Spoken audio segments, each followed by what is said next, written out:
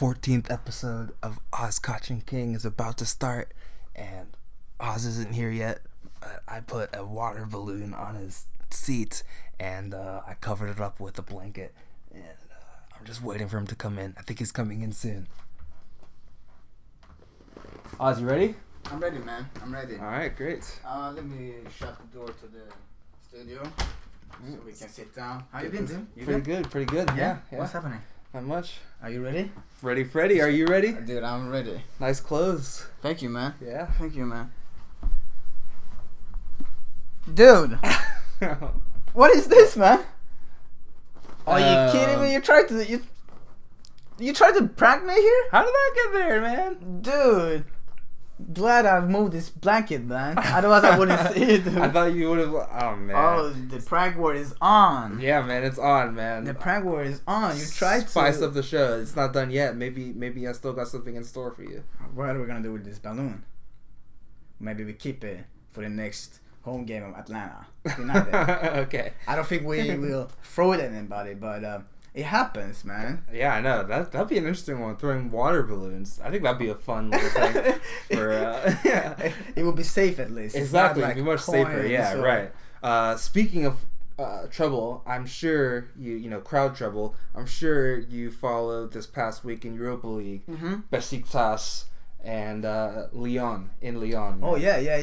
There was some crowd trouble in that game, wasn't there? It was. The game actually started like 30-40 minutes later because of this. And I don't know who made the call to put the Turks on the top floor of the stadium, and all the Lyon fans were kind of like, you know, there were Lyon fans underneath them.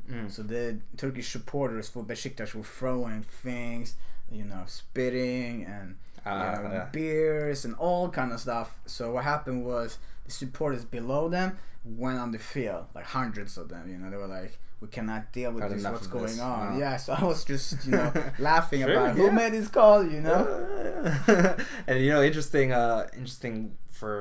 week for Lyon, because after that game, in their own stadium with crowd trouble, this weekend they played a game. I don't know if you heard. They played a game against Bastia away, and I think before the game and during the game, like right before halftime, Bastia fans were absolutely harassing the Lyon players.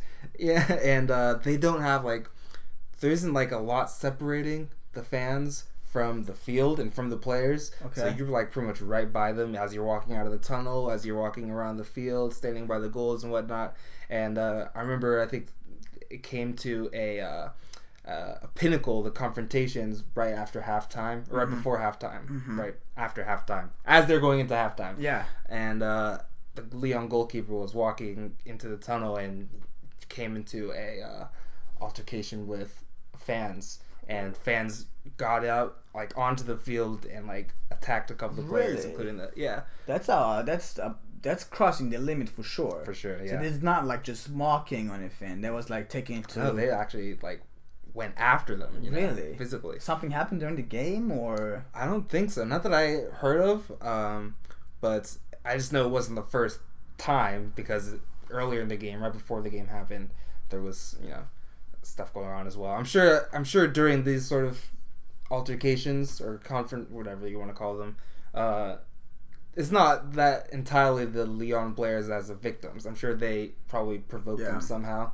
Yeah. Or they definitely didn't do anything to diffuse the situation.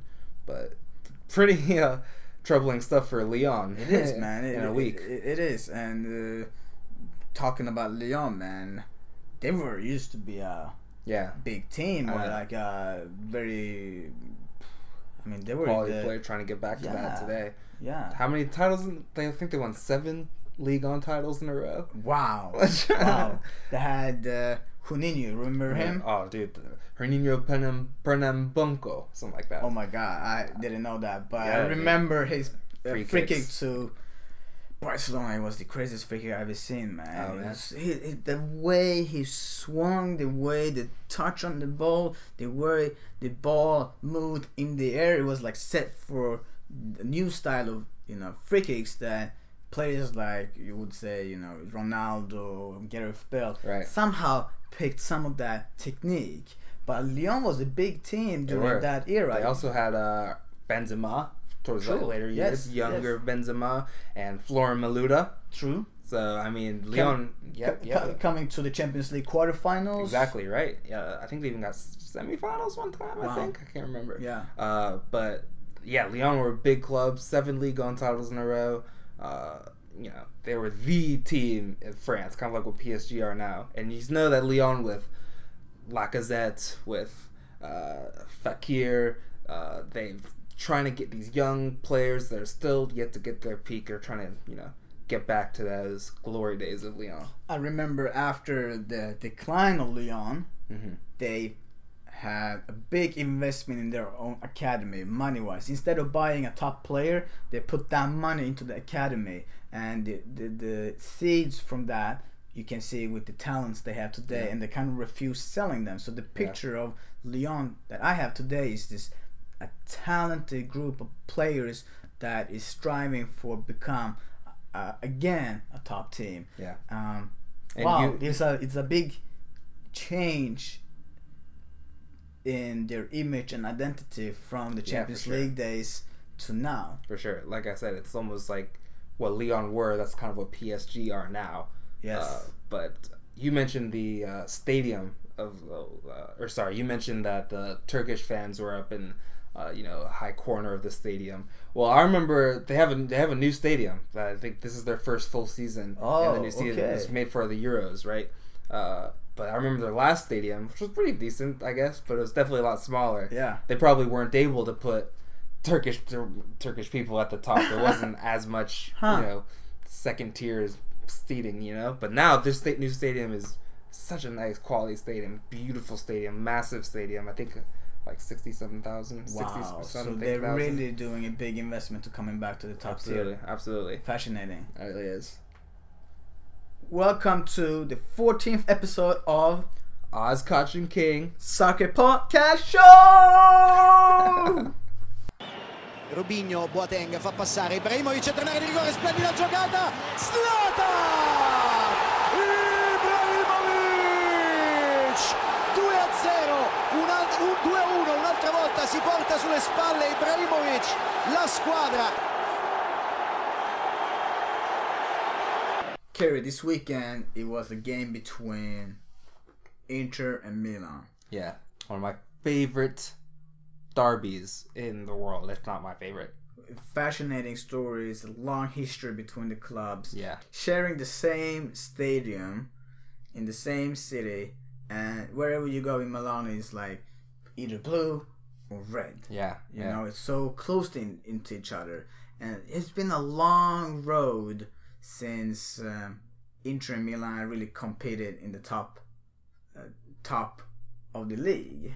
I know. Yeah, they've definitely been on the decline for the last several years. Not like the Inter and AC Milan that many of us have known growing up, when you had like Kaká, you had Zanetti, Maldini, Nesta, right?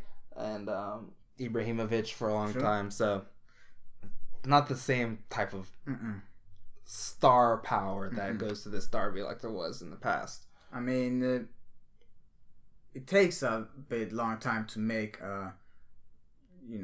build up something, something new. And I remember this interview with Carlo Ancelotti.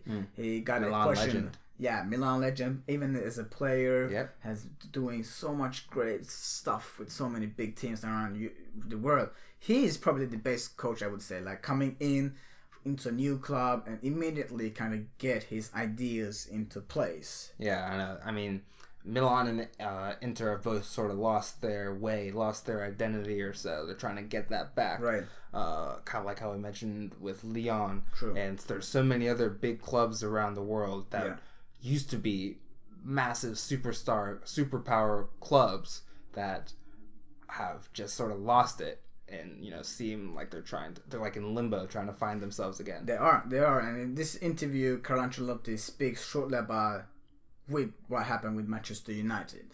Perfect classic example, yeah. Let's listen to it. Mourinho is a fantastic manager, so everyone knows him. He knows really well the Premier League. I think it will be a fantastic sign for for Manchester United to improve and to be better than the last 2 years. The job of Van Gaal was not easy because he has to rebuild the team after the big player they lost, after finished career, Ryan Giggs, Scholes, Ferdinand. It's not easy. The same what happened to Milan. For example, when Maldini, Gattuso, Inzaghi stopped playing, they had to rebuild a new team and it take time. This take time. And so the job of Van Gaal, I think, was not easy, but this year, they played a lot of young players, really good, Martial and others, that I think that his job was not bad. So when you took over at Chelsea, one of the jobs that you was tasked with was creating an identity for the club. Do you feel that since Sir Alex Ferguson left Manchester United, that's what they're searching for? As I said, I think that Manchester United in the last year lost his identity, not only because Ferguson, but also because they lost a fantastic player. So you have to rebuild the identity, you have to rebuild the personality of the team, and it takes time. In football, you need time to build something. A question to you. When do you think was the last time Inter and Milan had that high standard? Yeah. And when was it really that they kind of went down? Well, they've had that high standard for most of their history, especially in the last decade, the 2000s decade. I'd say that sort of came to an end once Milan won the league title. First of all, Inter won the treble in 2010. Yeah. Milan then won the league title in 2011.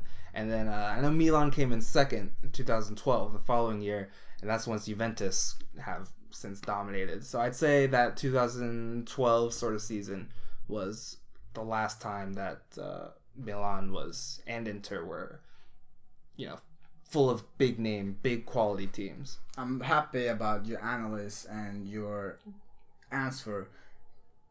To be honest, man, I feel so lucky that me and DR and a few of our friends went a trip to Milano that 2011-2012 season and watched Inter against Milan.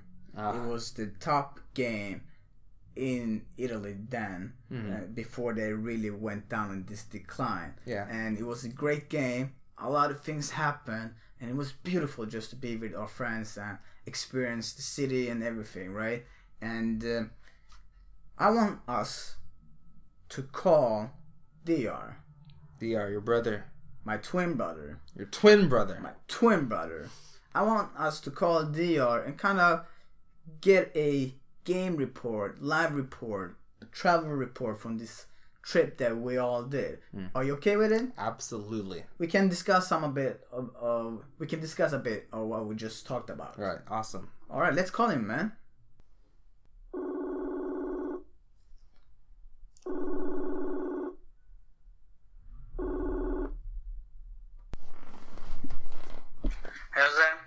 Hej Dia, vad gör du? Nej, ingenting. Ta det lugnt bara. Vad gör du? Nej, jag sitter här med Kerry och vi hänger bara lite grann. Jag berättade precis för honom hur lycklig lottad jag känner att jag är. För att vi var ju på Inter Milan-matchen 2011-2012 säsongen. Ja, exakt. Alltså vilken sjuk match det var. Ja, den var magisk. På många sätt och vis var den någonting extra. Alltså allting hände ju typ i den matchen. Ja, allt. Ja, verkligen.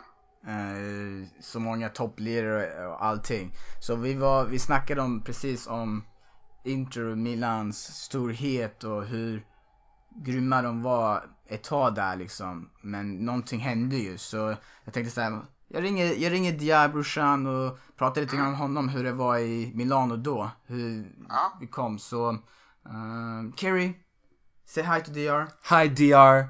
Hi, Kerry. Good to have you on the show. Nothing much. Yeah, thanks. I'm honored to be in your show the first time. Yeah. So, welcome. Thanks for having me. Welcome.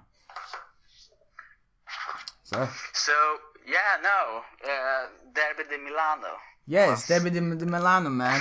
Inter played against Milan this weekend, and we actually went to Inter Milan, me, you, and what were like 5-6 other friends. So we were a group of friends, right? Yeah, and correct, yeah. You know, since they played this weekend, me and Kerry was talking about how it was back then when me and you and the guys went. So we were like, let's call DR, you know, let's get his point of view. So can you a bit tell about the, you know, how the idea kind of came around for us to go to this Milano game and this travel trip itself? Yeah. Oh no, I really love this. You know, it's a group of guys. You know, enthusiastic about football. Basically, what we did was ask friends who wants to follow us with to see a game, basically in Europe, any game. But we ending up with the biggest derby in Italy and the most important game as well. So we went there, and as I liked this so much, you know, I made a quiz. Derby quiz on flight to the guys. Just some history and facts and everything like that. And, I remember that. Do you remember how well you did? I lost. I lost. We have a lot of good soccer knowledge people, man. Excellent. Basically, the last 5 matches they had in the past, something like that. No, but the building up was really good. Being in a city like Milano is beautiful. So what we did was basically we went to the stadium, you know, San Siro or Giuseppe di Meazza, as it's called, you know. And it's really interesting because, I mean, this is the 2 teams in one city that play in the same stadium. Yeah.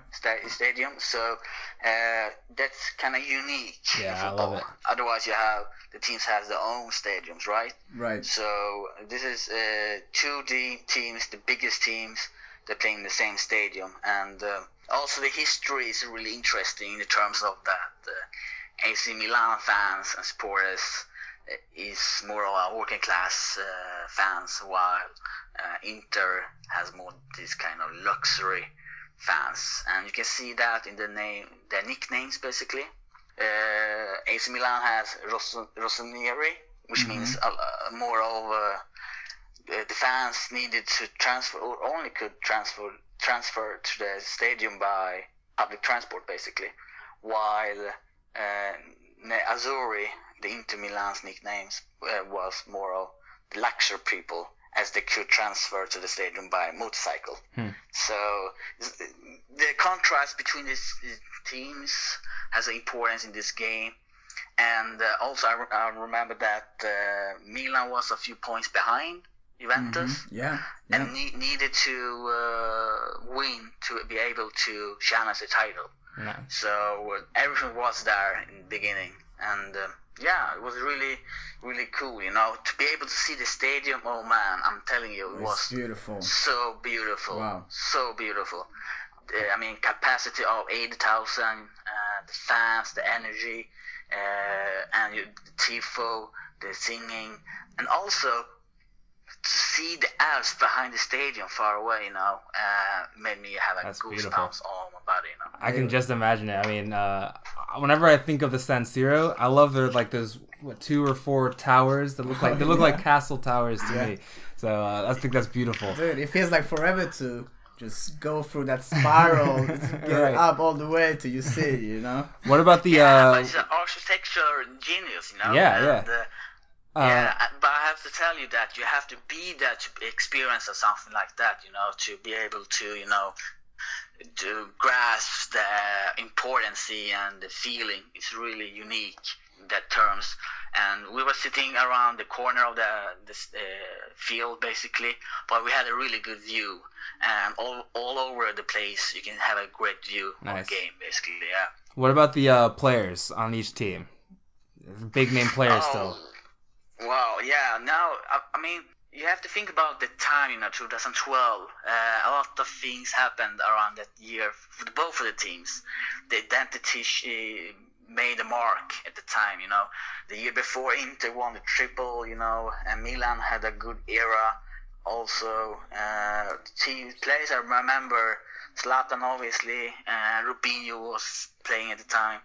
You had Thiago Silva, Nesta in the defense, and you had the players like Pauto, Van Bommel. Oh was man, there as well, I think, him. right? Yeah. Yeah, and while in Inter you had Schneider, the creative playmaker. Oh man, he was so good then. He was good. That treble season when they won all 3 trophies, he was the key player in that team. Mourinho's big squad, right? Right. It was so enjoyable to see him playing, the way he was handling the ball, the technique he had. And Diego Milito, the striker, Diego Forlan was another striker as well. And then they had Nagamoto, I think they had at the time as well. And Walter Samuel, Maicon, Julio Cesar.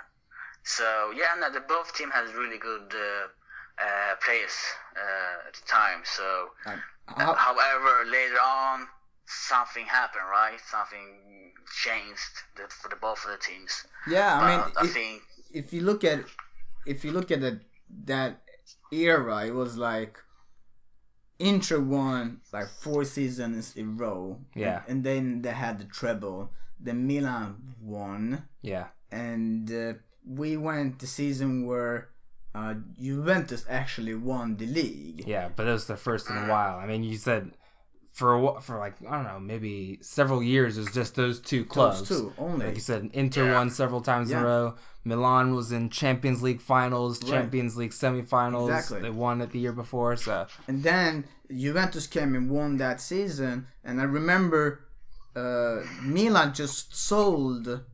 I mean, we went end of the season, right? But that season, Pirlo was playing at Juventus. Yeah.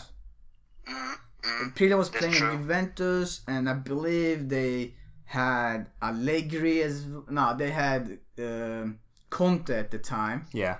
They had Conte at the time, and Pavel Nedved as a director of sports or pulling the strings for the club.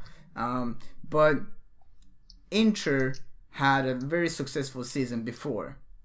So tell me about this game, man. Tell me about this game, because it's kind of like the last time was the peak for both of these teams.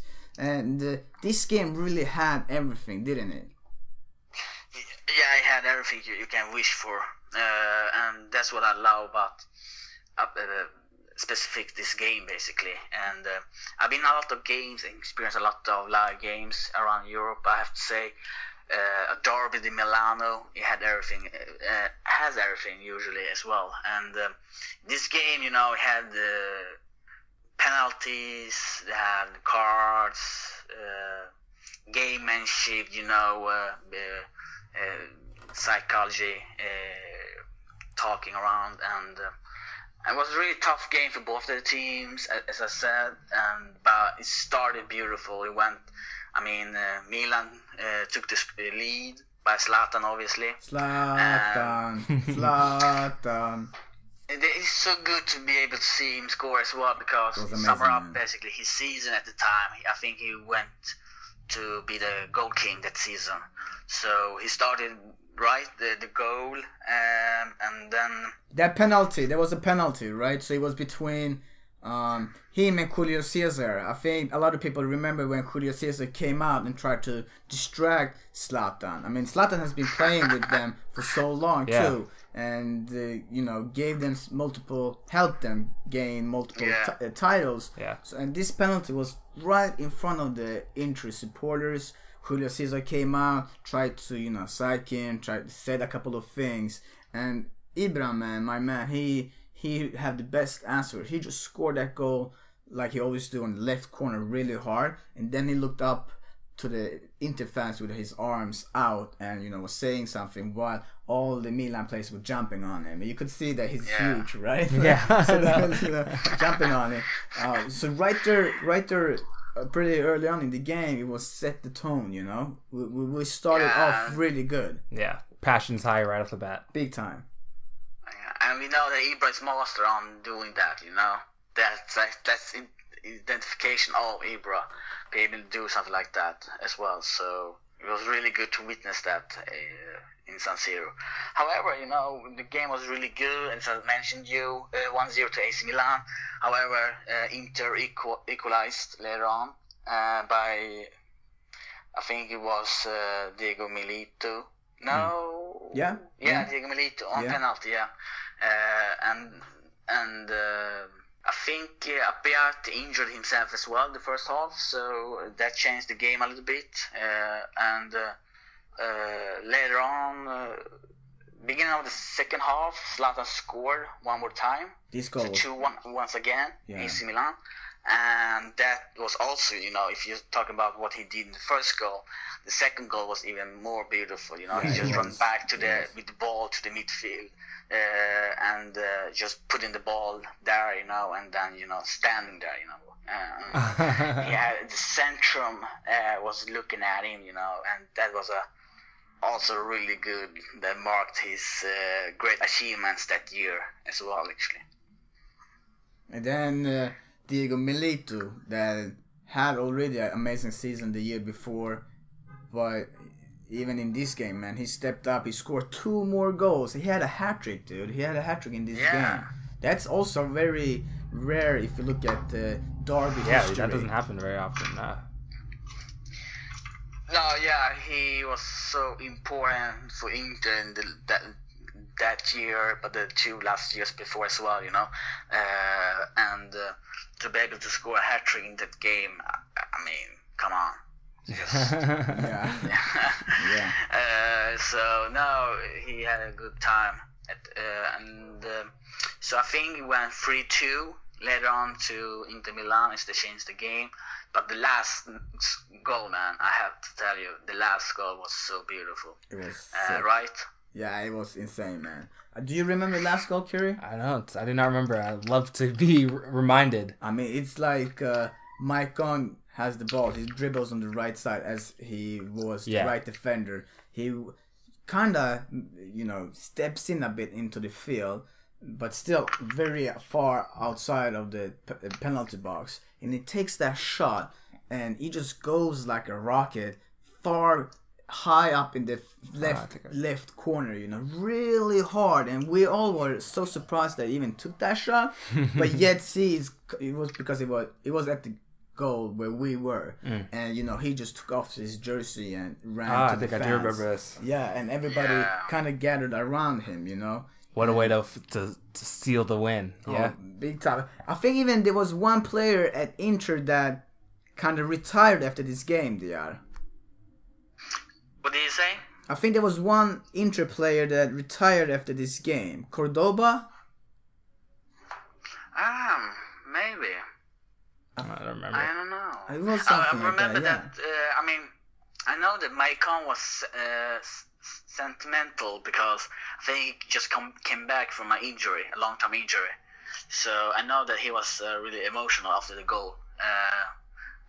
But I don't know. Maybe. Yeah, I think someone retired. Actually, when you say that. Probably was Ivan Cordoba. I think that's true. Because Zanetti was still at the club at the time too. Yeah. But I think he left the season afterwards, or 2 seasons afterwards, I think. So it probably was like Cordoba, maybe Samuel. Yeah. True. Yeah. But I'm curious, DR, because this game, it sounds like, actually I vaguely remember watching this game on TV. But this game, as we said, was one of the last games where both clubs were still near their peak almost. Juventus was back, they won, but these clubs were still at the top of their game, at top of Italian football. And the game had everything, amazing goals, passion, excitement back and forth. And it was a big game, as like you said, Milan needed to win to keep pace with Juventus. But I'm curious to hear what you think happened since then, because since then that was really the last season that both clubs were good. Since then they've just been such a decline. So what do you think is the reasoning or something? I think there is a lot of reasons for both of the teams actually. First of all, economy. I think the economy made a big part of it, as Berlusconi for AC Milan had problems. He had some law case against him, and so I think the economy in AC Milan was a big problem, as they sold Thiago Silva that summer and Zlatan. I think Pirlo left also to Juventus that year as well. The year before, I think they tried to save the finance by selling big names, but these big names in AC Milan made a big part of the era for the success, So they couldn't replace these players so good, and since then they actually struggled a lot of years until they changed their concept to go for the more talented players, as we see them now, basically. Yeah. Otherwise, I think it's just a kind of politics as well, because you can see that also in Inter Milan, they also lose that economy as well. And but particularly for Inter, I would say that they had problems with managers. A lot of managers went after Mourinho. I think four managers in and out. I think they had already an aged group of team players, like Zanetti you mentioned, Diego Forlan, Cambiaso, Schneider, Stankovic as well, Julio Cesar left later on as well. So they had a lot of players that they needed to also find new players for, which they wasn't able to do that. But at the same time, you could see how Juventus went on and buying a lot of good players in Serie A and have a really good finance, stability, a new stadium, and a philosophy by Conte, good established. So when the other teams, these two teams, went down on development, Conte basically made a foundation. Conte and Juventus created an identity that year by winning Serie A, coming back from Serie B, and just keep on going on that way since then by the identity. And still you can feel that identity in the atmosphere in Turin. While in AC Milan and Inter, the identity lost. When you lose players like Thiago Silva and Zlatan, you lose part of your identity. You lose that winning mentality in a sense. Yeah, Robinho also, he wasn't that good. Part to decrease the achievements he did. Inzaghi as well. So I think this is a few important reasons what happened during that time. So basically, can you say then more or less the message and the vision the club kind of shows on the pitch, right, or express, or with their efforts, kind of giving the trust among fans as well, or amongst players too in that squad, right? What is the club want to do? What is the club wants to achieve? The goals the club wants to be able to be at the end of the season. That kind of was diffused now. It wasn't clear anymore when all these players kind of was gone. What are we aiming for? Obviously we're going for the first spot, but I mean that's kind of hard now for Milan to say we're going to challenge for the title. Yeah. Yeah, sure. You're definitely right. What kind of message do you give to your fans when you're selling your best players? That's it, Yeah, and basically, if you look at Juventus, they had a clear vision. They had a clear vision, where they want to go, where they want to be. I mean, Juventus aiming for Champions League title at the time as well. Even when they're coming back from Serie B, they're not aiming for Serie A. So the aiming high, the vision was clear. Juventus, what it was actually missing in Inter and in Milan.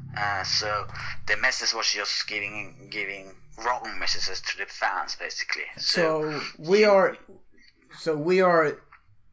cheering for Milan, right? Kerry, you are a Milan supporter. I'm a big admirer of them. I have a Milan jersey at home, and we've been to Milan games, obviously. So with this, I had Inter. You had the Inter at this game.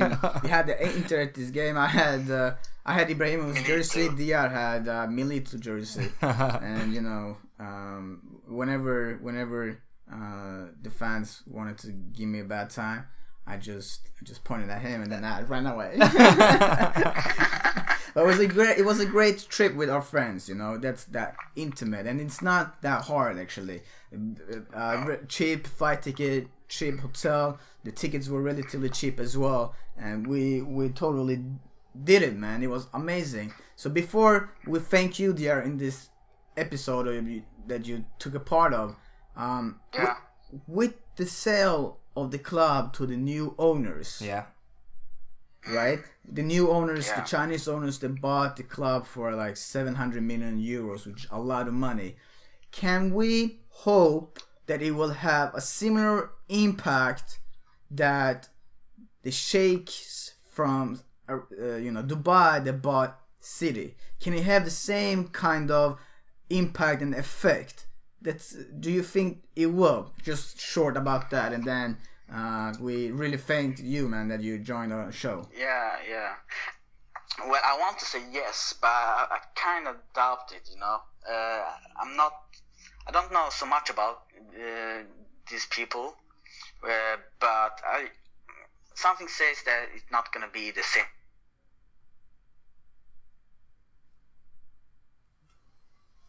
He was asking to repeat that one part.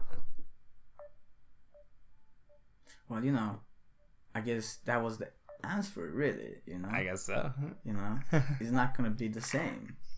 Yeah, I mean, I think... Yeah. Welcome back. Welcome back, thanks. No, but I think it's not going to give the same effect like Man City, basically. And it depends on what kind of players they both in and how they're gonna play, basically. But I doubt it. I think it's gonna take a few years before we can see a really big battle between 4 or 5 teams. Really big battle in the end of the season. Yeah. And I just want to mention also something else with the trip we did to Milan. I mean, we talk about the game, but everything around it, you know, just the before, the after, the talking, the stories we had, the evenings, the mornings, everything around it, building up a great trip, you know, and to be able to see a great game with friends, enjoying a new city, and doing everything, you know, you have a great stories behind it, and it's Precious. Really easy as well, like Oz mentioned, you know, so just go for it. I would say, you know, because it's a great experience. Awesome. To be able to share that with some friends and memories, like we mentioned it right now. So, but thanks guys for having me on your Oz and King podcast show. I wish you all the best luck, and I hope to be part of your show maybe later on. Absolutely. You will, man. Yeah, no doubt. You will. Great stuff. Okay, take care guys. Thank you, dear. Ha det bra, brorsan. Vi hörs sen, okej? Det gör vi. Ha det bra. Hejdå. Hejdå. Yes, Kerry, that was a really good perspective from Dior about the team's situation today, how it was, and about that game. Yeah. And if you can please give us a bit update about the game this weekend, how it was. Yeah.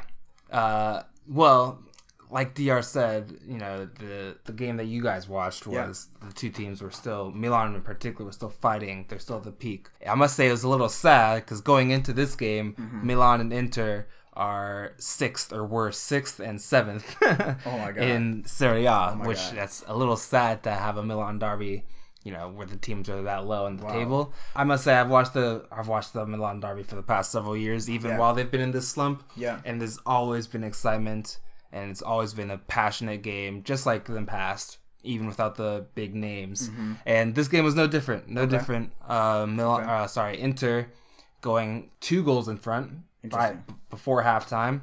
But that's good, man. I know, 2 goals in first half. Real good. And Cardi and Candreva with the goals. Okay. And in the second half, it was Milan, who even in the first half, they kept fighting. They didn't actually play that poorly, in my opinion. Despite going down, they kept to their game plan with Deulofeu, Suso on the wings, who are just electric. They've just two of the hardest wingers to stop in Serie A. Very creative players. Absolutely. And without Bonaventura, who I think is Milan's best player, who's injured for the season, it's good to have these other people stepping up. Yeah. And they came back, 1 goal, but the real excitement was the last minute of the game. There was 6 or 7 minutes of stoppage time added on.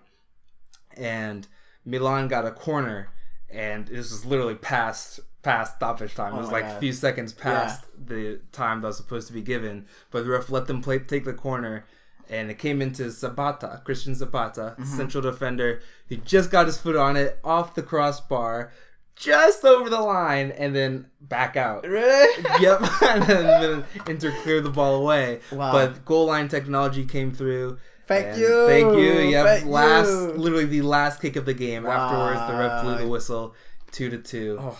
And so, just like I said, even without the big names, even though we want to see Inter Milan playing as first against second or second against third or something like that, rather than sixth against seventh, this game was still super exciting. And it will always be Derby di Madonnina.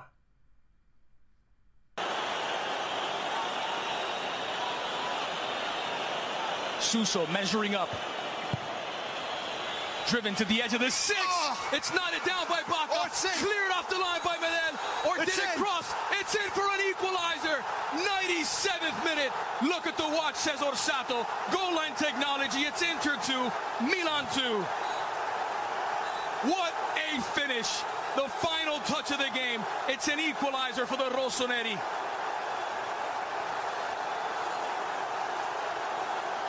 Drama of the highest level, the final kick of the match, and did it cross the line? Let's see, goal line technology confirms that Zapata's last touch of the game was enough to get it about a foot inside the crossbar. Hops up the crossbar, and there, goal line technology giving no mistake. It's whipped in by Sousa. Look at Andanovic though, he's in no man's land. He comes out, he's not sure whether to continue his run. It's whipped in with so much pace, and here Zapata comes off of his shin. And even Kishke Ondas going absolutely mental on the sideline. What a finish. Christian Zapata, his first goal of the season, his first goal in a Milan derby. And it's the equalizer in the 97th minute. Icardi in disbelief.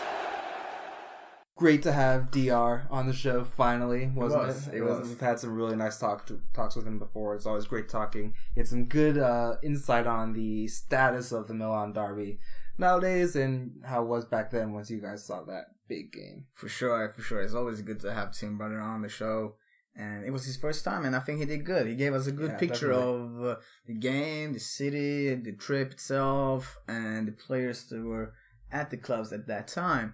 And we talked about the uprising of Inter a bit, right? They were once they were like at their peak, at the peak. We all remember exactly at the peak, and they kind of reached that peak because in 2006 there was a big scandal. There was a big scandal in 2016. They call it Calciopoli. Yep. And what does Calciopoli mean? I don't exactly know. I'm not actually know either. Calcio means soccer. Yeah, I don't know what poli is. But it is. We'll have to look up our Italian friends and ask their opinion. Yeah. I don't know. But what was the Calciopoli scandal? Well, what I can remember, it was it came up during the summer of 2006 when it was right before the World Cup. I remember exactly right before the World Cup. And it was after Juventus won the season. It came up a scandal that Juventus, I think it was Juventus general manager Luciano Moggi, and he had talked with several other officials of Italian football, referees, and maybe even clubs, right? That give some benefits to Juventus throughout the league, and. It was a scandal where not only Juventus was in it, it was also other teams, other clubs. I think Milan were at some sort of small part in that as well, I believe. Milan, Fiorentina, Lazio, and I think it was a club like was it Regina? I think so, yeah.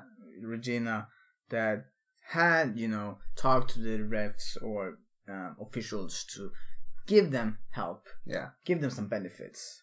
And, when you look at the Italian culture in general, this wasn't really a massive surprise. I know, yeah. It's not in Italy. Yeah, there's apparently things like this has been going on for a long time.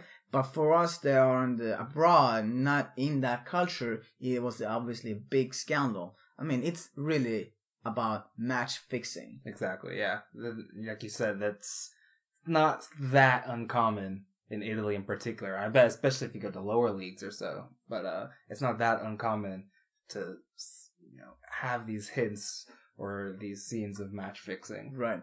In Italian football. A similar South European country, Turkey, had also a big scandal where I believe it was Fenerbahce's president Aziz Yildirim. They arrested him and they were like something stupid about he was gonna get so many years, like something really outrageous number of years in prison because of match fixing. And the kind of culture in there was that they were talking to opponents of, let's say, Beşiktaş was playing a team, right? They were talking to the opponent of Beşiktaş to play a bit harder. A bit better, play it harder by giving them a bit of bonus. Right. And maybe it wasn't really directly a match fixing. They still somehow tried to affect the outcome by some type of motivational. There's added incentive there for them. Exactly. Yeah. Incentive is the right word. So this scandal came massively, and it was right before World Cup 2006, and everybody was shocked. Yeah. And a club like Milan was in it, right? And they didn't get any severe punishment. I think they were docked some points. Yeah, exactly. They were docked some points. Some of the other teams were docked some points. But the biggest punishments went out to the teams that were, considered to have played the biggest roles in this scandal. Juventus, one of them, and that major punishment that they got, of course. Actually, no, Juventus's punishment was, in addition to being relegated to Serie B, they had that title, 2006 title, as well as the previous 2005 title taken away from them, stripped from them. So, massive punishment, and Juventus, like you said, a club that had never been relegated, suddenly forced to go to Serie B, play there the next season, was not such like a shock, such a huge happenstance of Italian soccer. It was unbelievable, right? You had Juventus with players like Ibrahimovic, Del Piero, Patrice Vieira, you had Trezeguet, Emerson, Buffon. You had a lot. Chiellini, I believe, was there. He was there too. Chiellini was there. So you had a lot of top players that all of a sudden this massive club from Italy got relegated to Serie B. People were wondering how they would, if they'd be able to respond well, if they'd be able to come back well. I don't think they had much trouble. They didn't have any trouble at all getting back that first season in Serie B. They absolutely destroyed every opponent. And the other teams were also in danger. Like Lazio were facing relegation to Serie B. Fiorentina was doing it. Regina was as well. And the only team that actually got relegated was Juventus. And they had to start with -9 points. Yeah. It was a big immigration of players from Juventus at this time. Zlatan went to Inter. Emerson to Real Madrid. Vieira went to Inter. And maybe the only ones that kind of stayed was, Del Piero. Buffon. Yeah. I think Trezeguet stayed as well. Chiellini. Yeah, Chiellini. And the real core, right? Kind of stayed. And they brought in Pavel Nedved as sporting director at this time. I think he would. Yeah, he probably just retired from playing. Yeah. So yeah. So I know the people. So that's good for Juventus. I know people certainly questioned how well they would be able to bounce back from this relegation, and they destroyed every opponent in Serie B. But then even once they got back to Serie A, it's like how well would they be able to get back to where they were as the most hated club in all of Italy, the most successful club in all of Italy. And it wasn't super easy for them. Inter then took Ibra and Patrick Vieira, and they would go on to win, like we touched on with DR, 5 titles in a row, culminating with a treble. Yeah. So AC Milan were still at the top of their game, so it was not easy for Juventus. There was a lot of years of struggle to find that spirit back. Right. Really find that winning spirit of the old Juventus, because before this happened, Juventus had won like 4 seasons in a row. It was something like that. It was 4 seasons in a row, but they took away this last trophy of theirs. Yeah. So that's kind of what is a big discussion about if they have won 30 titles in total, because one was stripped away. And when you ask the players back then, they say, we just played for us, we won, The fans as well, they say we were wrongly taken, these titles were wrongly taken away from us. So it's like to them, they have, I think it's 32 right now, I think. Right. So to them, they have 32. Or no, maybe 33 or 30, something like that. But officially, they have 31 or 32 or something like that. So the interesting is, the past 4 years now, the past 4 years, Juventus has won the league title. Yeah. And 2 years ago, they were in the Champions League final against Barcelona and lost the game. Yeah. And Dia kind of touched on it. When they kind of came back, they didn't want to go to the league title. They wanted to have the Champions League. That was the vision. That was the idea. That was what the club, around everybody in this team, were working towards, this goal of reaching Champions League again. Champions League play, but also had the dreams of Champions League title. And eventually Conte came in. Yeah. And in addition to Conte, the new Juventus Stadium came in, which was a big upgrade from the Delle Alpi and the Olimpico where they were before, which weren't very much loved by the fans. Yeah, it wasn't really fan oriented stadium. Yeah.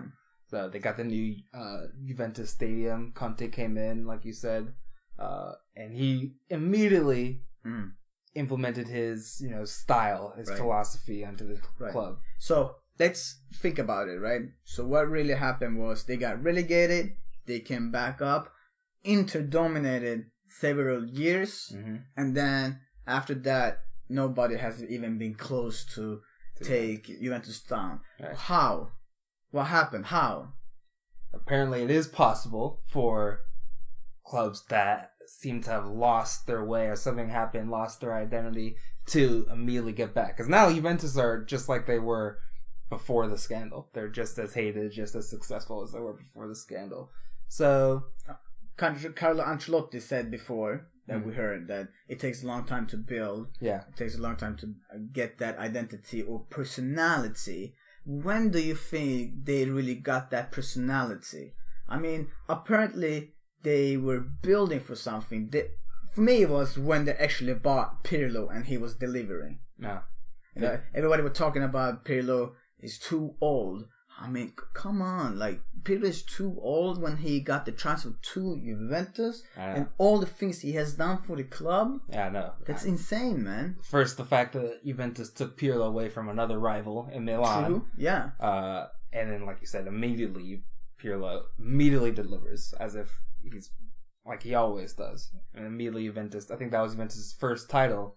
And I think that season they won it. Or maybe the next season, they won the whole season unbeaten. Wow. So, I mean, with Pirlo at the 4, Carlos Tevez at the 4. Right. So Juventus they just managed to bring in these really big stars, also young Paul Pogba, that even though they would eventually lose Del Piero and Trezeguet, and that they lost Ibra and Patrick Vieira. All those players. They lost all those players, but they replaced them with more big name superstars with a winning mentality. I mean, I remember they had a time where it was kind of like, this team is not that great. Yeah. You know, they had like Matri, Pepe. Yeah. You know, like there were a few years like that. Who else did they have? They had a couple of strikers like Pepe. I forgot about him. You know, Borriello was there. Amari. You know, Amauri. Yeah. Amari. Yeah. So they had a few like not top players, but in between there, kind of almost like waiting for to get to that style of play and kind of build it up to it. And their time really came. Well, they were going up. Inter and Milan really went down. Yeah, exactly. Yeah. And that gap has been very big now. Absolutely.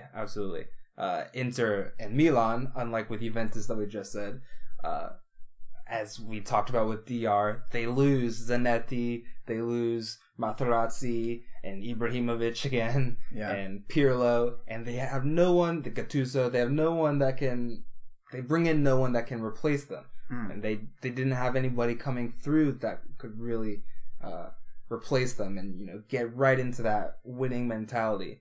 But that's the key too in I remember I saw an interview with Diego Simeone. He was saying, we have created an identity here at Atletico Madrid. Yeah, absolutely. And, you know, they've been to 2 finals in Champions League and also won the league. And you can, when you think about Atletico Madrid, you know what kind of style of play they have. You know, you know how hard work they do. And obviously you know what kind of players they want to get in. And he said the hard part is not to get to the, you know, top level of soccer, it's to stay there. And 2 years ago, Juventus was in the Champions League final, and they kept going, man. A few players they lost. They lost like Tevez and Pirlo, I think, as well. Pirlo, but who did they get in? They got in, you know, Khedira. They got in Dybala, Higuain now. Exactly, Higuain and Pjanic. Yeah, Pjanic. So, I mean,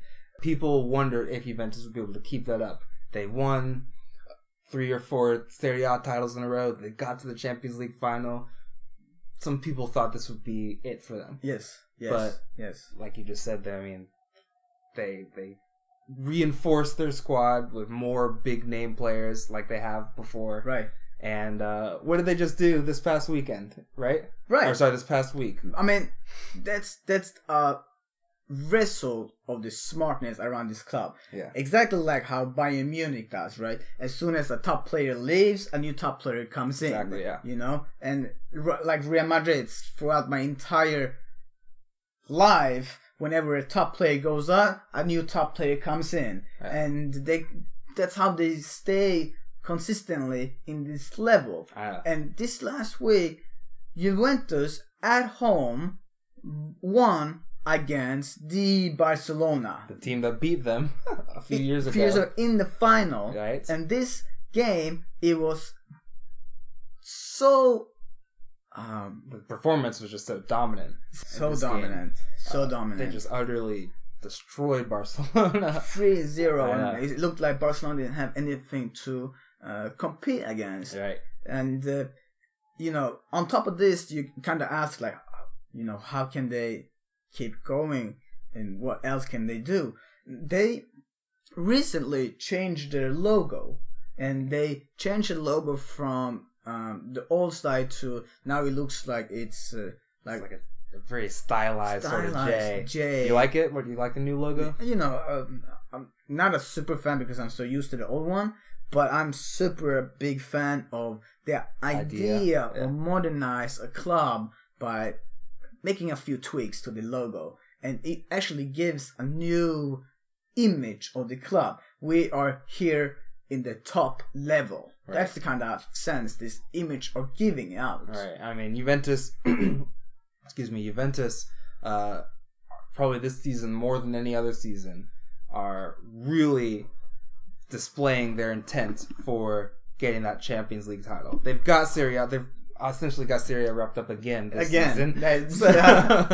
They want that Champions League title, and I think this is their best shot, and they're more focused than ever on getting the Champions League title this season.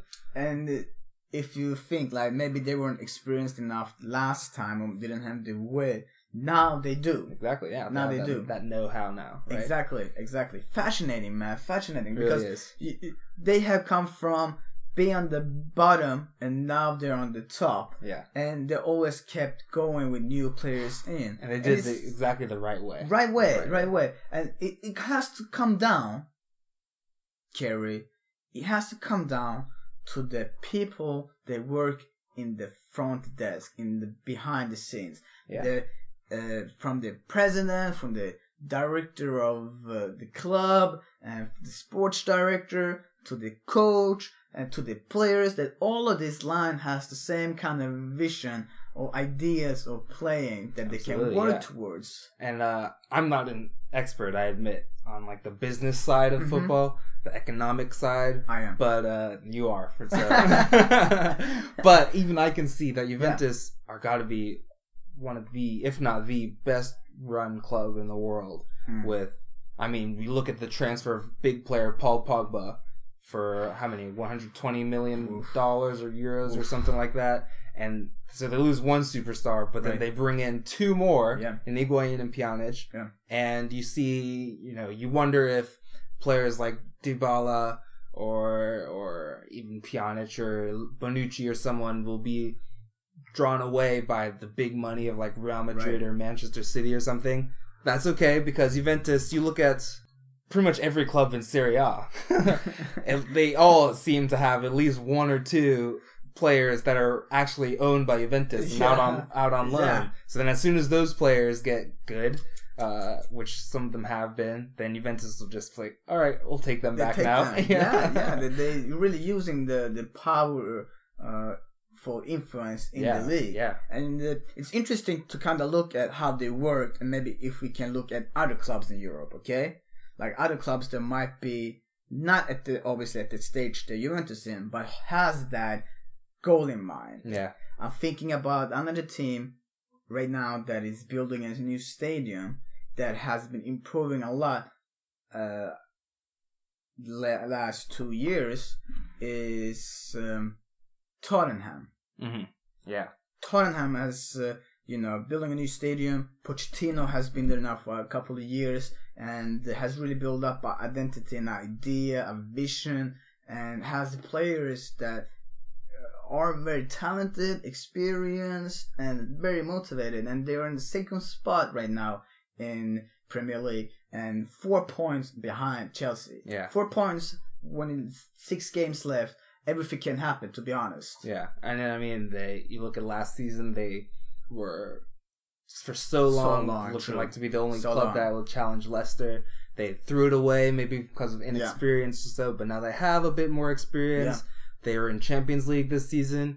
They disappointed there, but they're going to be back next season. They've got a bit more experience with that too. So Tottenham, with a new stadium as well. Hopefully their new stadium will end up, as beneficial to them like Juventus is, because that can go either way. With Arsenal and Emirates, that's had the opposite effect almost as Juventus's new stadium. What was Highbury for you? A very classic English stadium. Yeah, Highbury, and I think they had somewhere around the ground it said the home of football, which I think a lot of club stadiums have something like that. But I mean, that is definitely the home of Arsenal's success, the spiritual home of Arsenal's success. And what you think of Arsenal Football Club, you think of Highbury. It's almost like when you see that sign at Anfield, this is Liverpool and Anfield, and the players touching it, right? Yeah. I mean, that is kind of like, okay, here is the history, here is what we have achieved in this club. And for Arsenal, it was more of Highbury, because it's been in the club for so long, and we all remember that how the camera was so close to the pitch, It's a small stadium, but intense and compact, and the fans were so loud, and the camera angle made it seem like, and I'm still confused about this sometimes watching TV nowadays, especially once you look at like the Camp Nou where the camera is way up, right? But it makes the pitch seem at Highbury, it seems so small, which I don't think it was really that small. I don't think, but maybe it was, but smaller than it is now. Yeah, right. And the idea was Arsenal had a 10-year plan, like they said, right? Right. A 10-year plan where we're going to compete with the best teams in Europe and for Champions League, and we built Emirates Stadium, moved in, and slowly throughout the years, Arsenal sold if I'm not wrong, I think Vieira left the season before they went to Emirates. Yeah. And Henry maybe had 1 or 2 seasons at Emirates. Right. And then after Henry was, Huele was sold, Pires was gone, and Gilberto Silva was also, and Kolo Touré, I'm just Ashley counting Cole, right? Ashley Cole, a couple of players left, right? And it was like a new era that kind of came in. Very talented young players came in. Cesc, you had Alexander Song, you had Van Persie, you had Walcott. You had really interesting squad coming up, but never really a chance to replace those players that the dignity or the caliber of those players we never had the chance to replace. But yeah, so that's something that Juventus did do. Juventus and some other, like Real Madrid, like you said, did do. As soon as they lose those core big players, they just replace them with more. Yeah. And that's what Arsenal haven't quite been able to do. Not with the same caliber anyway. Arsenal even had that period of time where they lost Alexander Song, Cesc, Van Persie, Nasri.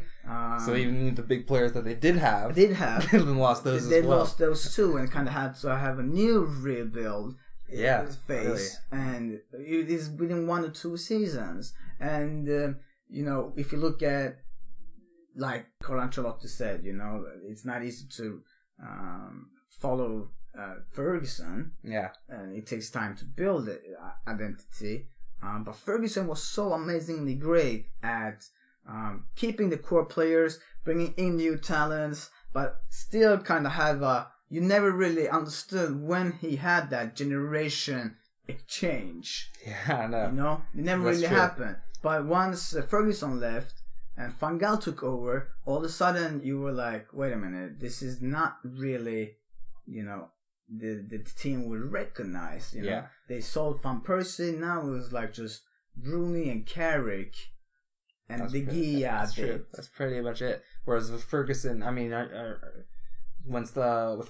once like Dwight York and Andy Cole left, then you bring in Ruud van Nistelrooy. Exactly. When David Beckham leaves, they bring in Cristiano Ronaldo. Right. So that's what I guess Arsenal didn't do, and what I think part of the reason why they had to sell these players was because the move to the Emirates, they had to pay off that I guess the debt or something that they owed, pay off the Emirates. And so I think some people understood this. A lot of people forget about this. That immediately after the move to the Emirates, it would take a bit of time before a bunch of big name players would come through. How Arsenal were kind of, Arsenal and Wenger were kind of reluctant to go out and buy a bunch of big name players because they had to, pay off the Emirates. Exactly. I think that's finished with now. It's finished. It's finished. So there shouldn't be any excuse. No. But the excuse is from the board again, from the top to the bottom. What kind of direction are we really going at? What is the top want? And it's an American owner that has several sports teams, and he's not really a soccer guy, right? Yeah, right. And he's a businessman from US, so he has a capitalist mindset. Yeah. Lower the cost, increase the income, and get as much as profit as possible. And that mindset is not really working in today's soccer. No. And we just talked about when Manchester United had that downfall after Ferguson with Van Gaal, and Moyes. Exactly, and Moyes, of course. Now, with this game this weekend, it felt like United were back. It felt like when you watched United Chelsea, like, dude, man, this is 2 great teams. It's almost like that time where John Terry, Frank Lampard, Mikel Ballack, Drogba were playing against Berbatov, Ronaldo, Rooney, Vidic, that era. But in a modern time, in a new way of playing, new style of playing, new talents, and it was amazing to watch the tactical fight between Conte and Mourinho. It was so much passion, it was so much meaning behind this game that Premier League, to be honest, hasn't had in a while. This was prestige game between two top teams, two top managers, and Manchester and London itself. Right. First of all, this was pretty much probably Manchester United's best game of the season. For sure. And they deserved their win, 2-0 win, right? They deserved it for sure. But would you say this sort of made you forget, as you were watching, that this was a game between first with Chelsea, who up until then, we've got a race now, but up until then have pretty much run away with it already. Yeah. And United were in fifth, or sixth, I forget. Fifth. With out of the Champions League, well behind Chelsea, and still a few points behind fourth place as well. It's made you almost forget of that these two teams are so far apart. It did because it felt like what Mourinho had been trying to build showed in this game. So for now, they've been, when you listen to some of the interviews with Carrick, Ibra, they say that we know our level is way higher. We just haven't been able to win the games, score goals, and it's been frustrating. But in this game, it really felt like they showed where they about to go to, and that's kind of what the fans want. We kind of want to see where we're going, right? And what have United done? What have they done? In what sense? Are you asking me? Yeah. What now? I'm asking, what have they done from this decline to come to this point? They had a transition with two coaches, and with Mourinho coming in, they really showed something with Mourinho coming in. Yeah. He was the coach for Chelsea, but they really brought Mourinho in. I know, and to be fair, I was kind of skeptical with Mourinho going to United. I think he's too antagonistic. He's too, I don't know, not aggressive, but he doesn't quite seem to fit the ideal Manchester United manager. He does the way he played under Chelsea, or with Chelsea, and even like Inter Milan and Real Madrid isn't exactly how Manchester United played under Alex Ferguson. So I was kind of skeptical, but bringing in Mourinho, he brought in a guy with ambition for sure, and a guy that was successful and was one of the top managers in the world. Yes. So, and he brought in Ibrahimovic, Paul Pogba, Mkhitaryan. So he's got Juan Mata and Ander Herrera to play probably some of their best soccer of their career. Right. So one way to kind of find back to your identity, find back to this profile of what the club is outwards, also get that feeling in the locker room around the stadium, it's by showing that you have the ambition. Yeah. And that's something I really believe that Arsenal will have to do this summer. Yeah. For sure. It has to go that way. There's nothing else, It has to go that way. And I think the ambition comes with knowing how, not just the style of play, but knowing exactly how you want to go about doing things. It doesn't have to be pretty or, on the field. You don't have to score a ton of goals. You just have to know what each person's role is on the field, off the field, and the boardroom. Everyone has to know their role. Exactly. And then stick to it. Exactly. And I think that's where results come in. And it's fascinating to see where this modern time football is going, because we have City, Chelsea, Liverpool. We got Manchester United. You have Atletico Madrid, Barcelona, Real Madrid, Bayern Munich, Juventus. You have Borussia Dortmund. You have these clubs that have one way or another figured it out. one way or another figured out the way or system or what kind of culture and how to make that culture grow. And there are teams that wants to get into that category. PSG, right? Arsenal, you have Napoli, Roma, exactly, Milan, exactly. So we're really looking forward for not only the business aspect of where soccer is going, but also how the game itself is changing so fast right now. Yeah. 10 years ago, Juventus were in Serie B. Yeah. And this year... Say it. I know what you're going to say. Say it. I know you want me to say it. I'd say it. And this year, they have a big chance to win Champions League. They will win Champions League. That's what I'm saying. You heard it here first. You heard it here first on Oz Koch and King Soccer Podcast Show.